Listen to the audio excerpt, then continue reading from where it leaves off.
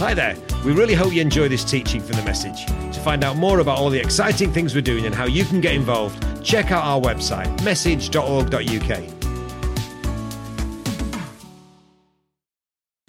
Good morning, all. Good morning. It's great to see you. We are again in Luke's Gospel. We're in chapter 23. Please do turn there. And if you are reading from the NIV, from verse 26, you'll get this title that says, The Crucifixion of Jesus. We have made it here. We've made it to the crux of the gospel, the pinnacle, the epicenter, and there is nothing more upside down a moment than this. The Most High will be brought low, the glorious made inglorious, the powerful made powerless, the holy made unholy, the just faces injustice, the King of Kings crowned with thorns. The author of life left lifeless, the rescuer will not be rescued. Robed in righteousness, yet he hangs naked. The one who sanctifies is crucified. The cross awaits Christ. But Jesus first has got to walk across the city. He's got to walk across the city carrying his cross upon his back, and he'll walk a road that is now known as the Via Dolorosa, the road of sorrows. And it's not a short road and it's not a straight road. It's wiggly and it's windy and there's steps and it's narrow and it's awkward. The intention of the Romans was to make sure everybody got to witness who was coming through. The shame that is born needs to be seen by all, hoping that fear would be generated amongst the people, that people would be controlled by the Romans who will put to death those who stand against them. And so Jesus is taken around the houses. Luke doesn't detail the pain and suffering that Jesus has faced, but if you read a combination of the narrative of the four Gospels, you'll begin to realize that by now Jesus has been brutalized. He's been struck in the face. He's been blindfolded and beaten. He's been scourged. He's been whipped within an inch of his life with a whip that I cannot even describe. It is torture. And the soldiers have twisted together a crown of thorns and placed it upon his head. By now, Jesus is seriously wounded. By now, Jesus is critically injured. He's losing blood and his strength is fading fast. Isaiah prophesied this. His appearance was so disfigured beyond that of any human being, and his form marred beyond human likeness. And he's led away from his sentencing by these Roman centurions, these guards that have placed the crossbeam, not the whole cross, the crossbeam of the cross upon his shoulders. But Jesus is so weak that they're worried he won't make it to the cross. Carrying the cross is too much. He's suffered enough already. But we need Jesus to get to the cross. We all need Jesus to die upon the cross. The Jews needed a Roman death, and the Romans needed to keep the Jews happy, and we need Jesus to fulfill the scriptures. Dying on the road to the cross is not what was prophesied. Psalms 22 from verse 16, dogs surround me, a pack of villains encircle me. They pierce my hands and feet, my bones are on display. People stare and gloat over me. They divide my clothes amongst them and cast lots for my garments. John 3:14, just as Moses lifted up the snake in the wilderness, so the Son of Man must be lifted up. There's nothing about dying upon the road.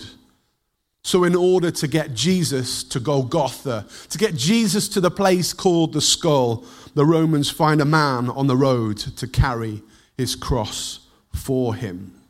See, the upside down kingdom sees the king so weak that he can't even carry his own cross.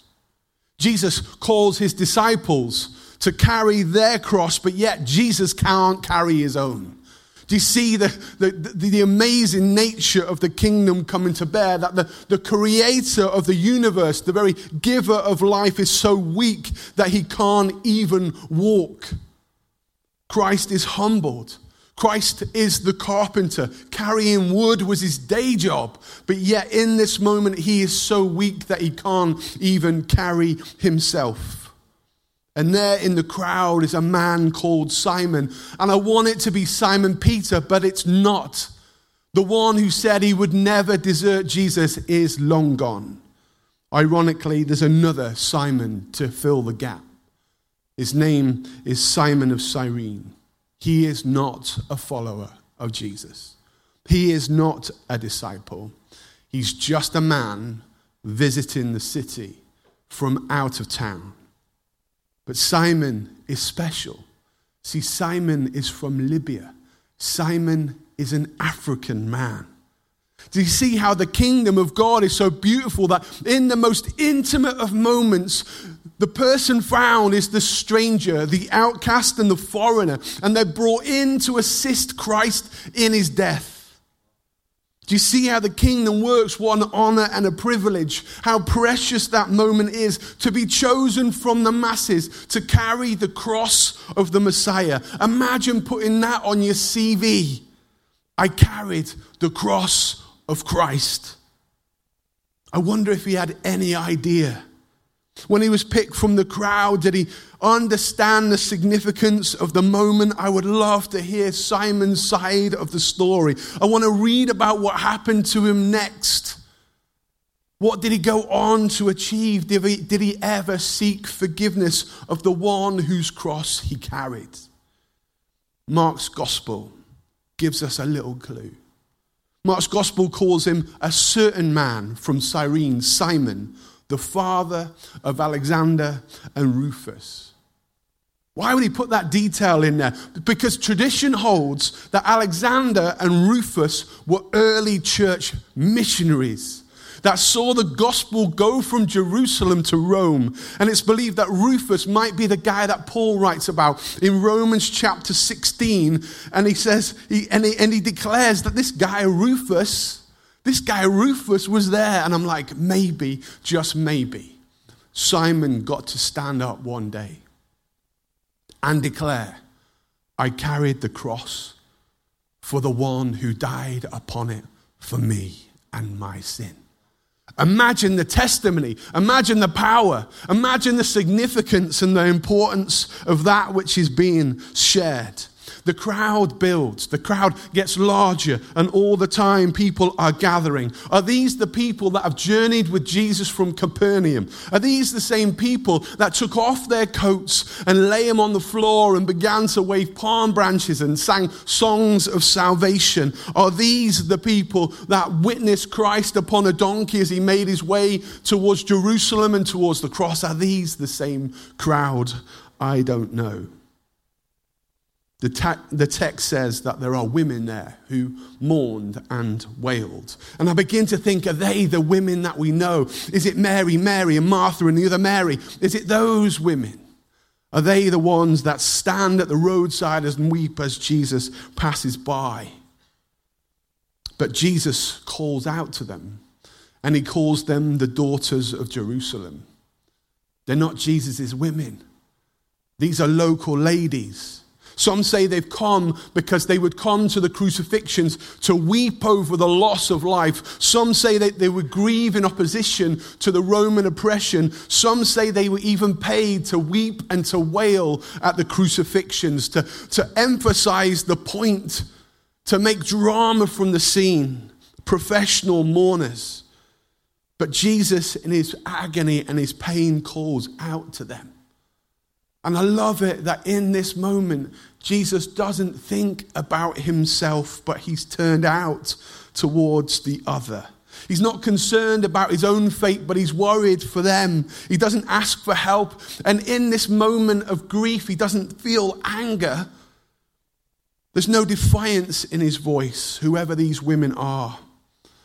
Well, they receive words of compassion, of care, and of grace. And I love the fact that Jesus' final teaching, this is a micro sermon on the way to the cross. And it's given for women.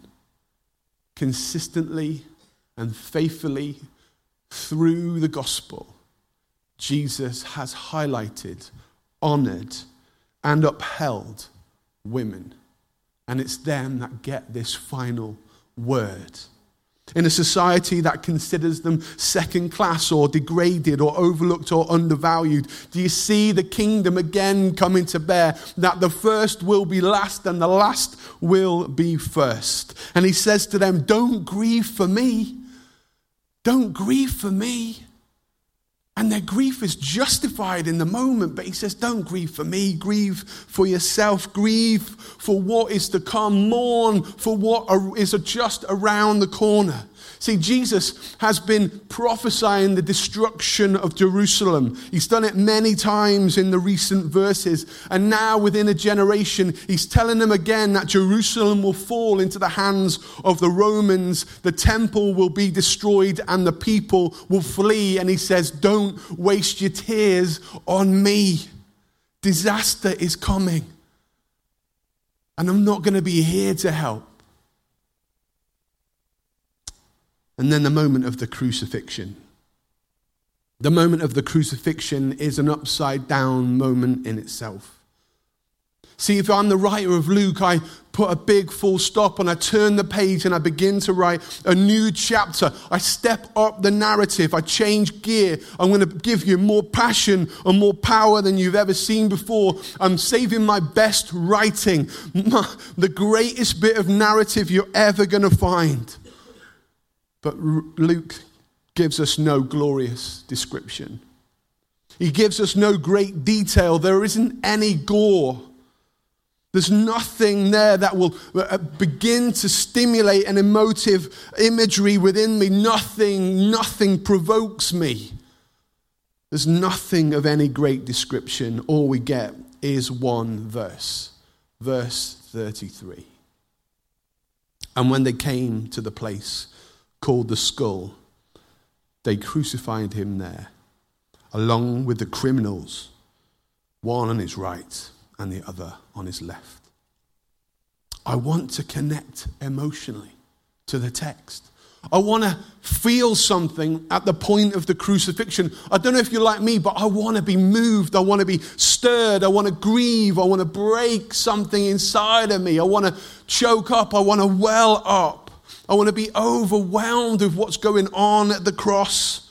I want something to change within me. I want worship to begin to break out at the glory of Christ upon a cross. I want thanksgiving to sort of well up and burst out. I want something to happen. But it feels almost like Luke misses the moment. We hear nothing that stirs our imagination, nothing to move our heart. But yet, Luke's language is unique. Luke uses a phrase used only once elsewhere in Scripture, and it's never used again. One parallel Scripture which dangles this little loose thread that invites us to pull it and see where it takes us. Let me read for you the context. It's found in a passage in Genesis chapter 22. Sometime later, God tested Abraham, and he said to him, Abraham. Here I am, he replied. Then God said, take your son, your only son, whom you love, Isaac, and go to the region of Moriah. Sacrifice him there as a burnt offering on the mountain I will show you. Early the next morning, Abraham got up and loaded his donkey. He took with him 2 of his servants and his son Isaac. When they had cut enough wood for the burnt offering, he set out for the place God had told him about. On the 3rd day, Abraham looked up and saw the place in the distance. He said to his servant, stay here with the donkey while I and the boy go over there. We will worship, and then we will come back to you. Abraham took the wood for the burnt offering, and he placed it on his son Isaac. And he himself carried the fire and the knife. And the 2 of them went up together. Isaac spoke and said to his father Abraham, Father. Yes, my son, Abraham replied. The fire and the wood are here." Isaac said, "But where is the lamb for the burnt offering?" Abraham answered, "God himself will provide a lamb for the burnt offering, my son." And the two of them went up together. When they reached the place God had told him about, Abraham built an altar there and arranged the wood on it. He bound his son Isaac and laid him on the altar, on top of the wood. Then he reached out his hand and took the knife to slay his son. But the angel of the Lord called out to him from heaven, "Abraham, Abraham." "Here I am," he replied. "Do not lay a hand on the boy," he said. "Do not do anything to him." When they reached the place, when they came to the place, they are the same words in the same order, one in the Hebrew, one in the Greek, like a little hidden conspiracy. Luke repeats the line of an ancient story of an only son to be sacrificed by his father, a son who places the wood upon the shoulders of his son. The hill called Golgotha goes by another name, the hill or the Mount of Moriah. They are the same hill. And in the same moment, that final moment, as a father looks at his only son, he will not spare him. He will sacrifice his son.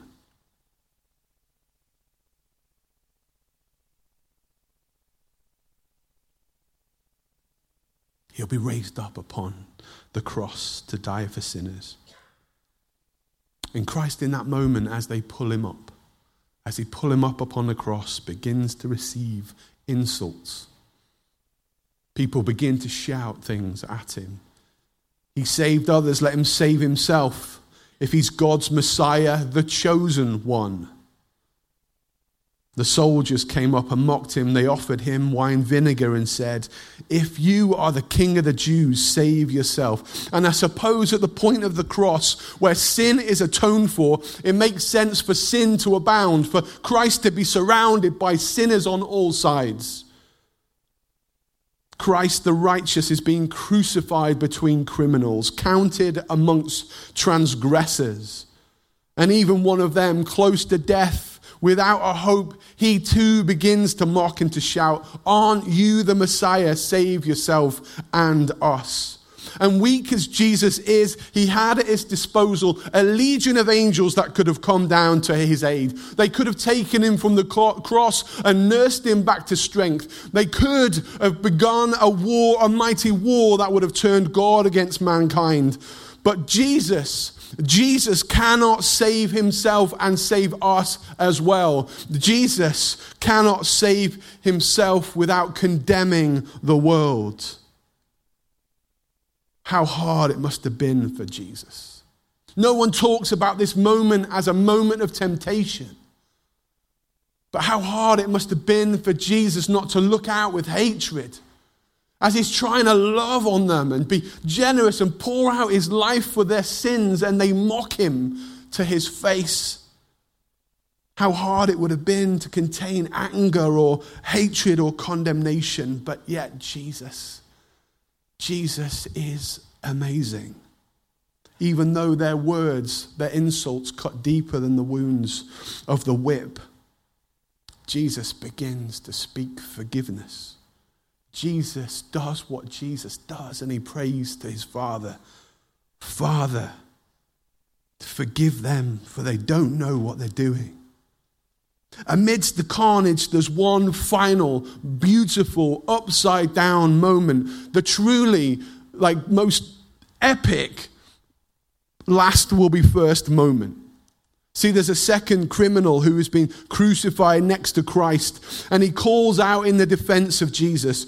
"Don't you fear God," he said, "since you're under the same sentence. We were punished justly, for we are getting what our deeds deserve, but this man has done nothing wrong." Then he said, "Jesus, remember me when you come into your kingdom." And Jesus answered him, "Truly, I tell you, today you will be with me in paradise. We don't know his name, but he's a late addition to the book called life. We call him the thief upon the cross, but in that moment he is the redeemed upon the cross. He never attended church. He's not on a rota. He didn't respond to a gospel appeal. He's never read a tract. He didn't pray the standard sinner's prayer. He wasn't baptized. He never took communion. He hasn't been discipled. There's no mention of him being filled with the Spirit. He's never spoken in tongues. He never goes on mission. He's never seen anyone get saved. He didn't write a book. He's never read the Bible. He's never served the poor. We don't know which of the fivefold ministry gifts he is. We know nothing other than he is a sinner who threw himself on the mercy of Jesus Christ. And Christ in his weakness reveals the power of the cross. With little life left, he offers eternal life, fighting for breath, hanging upon a cross. Jesus promises him paradise, surrounded by the merciless. Jesus reveals the mercy of God. Amidst the abuse of haters, Jesus reveals the love of the Father, and it's mind-blowing. And you know what? Jesus doesn't lie. Within a day, those men met together in paradise. The thief will be there. He followed Christ in. He was first, and he should have been last. This is the upside down kingdom. It makes no sense to man. One day you and I will get to meet him. You'll get to ask him his story, find out his experiences, and he will tell you. I'm sure he'll love to tell you. And he'll say these words, I'm confident of that. I did nothing to deserve it, but Christ was enough.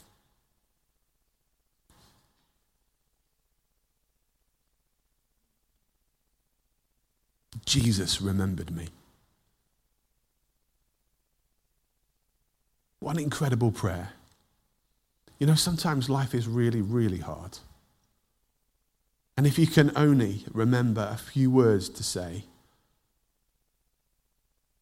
just ask Christ to remember you.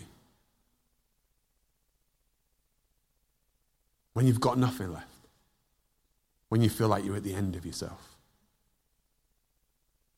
cry out, fall upon the mercy of God, and say, Jesus, remember me. As if Jesus could forget. As if Jesus could forget that moment as he's hanging upon the cross. As if he could forget the guy who asks for the very thing he came to give. As if he'll forget you when you ask for the very thing he came to give. So why don't we spend a moment now talking to our Saviour. Don't forget to check out message.org.uk to find out how you can support our work or even get involved with one of our teams. Thanks for listening.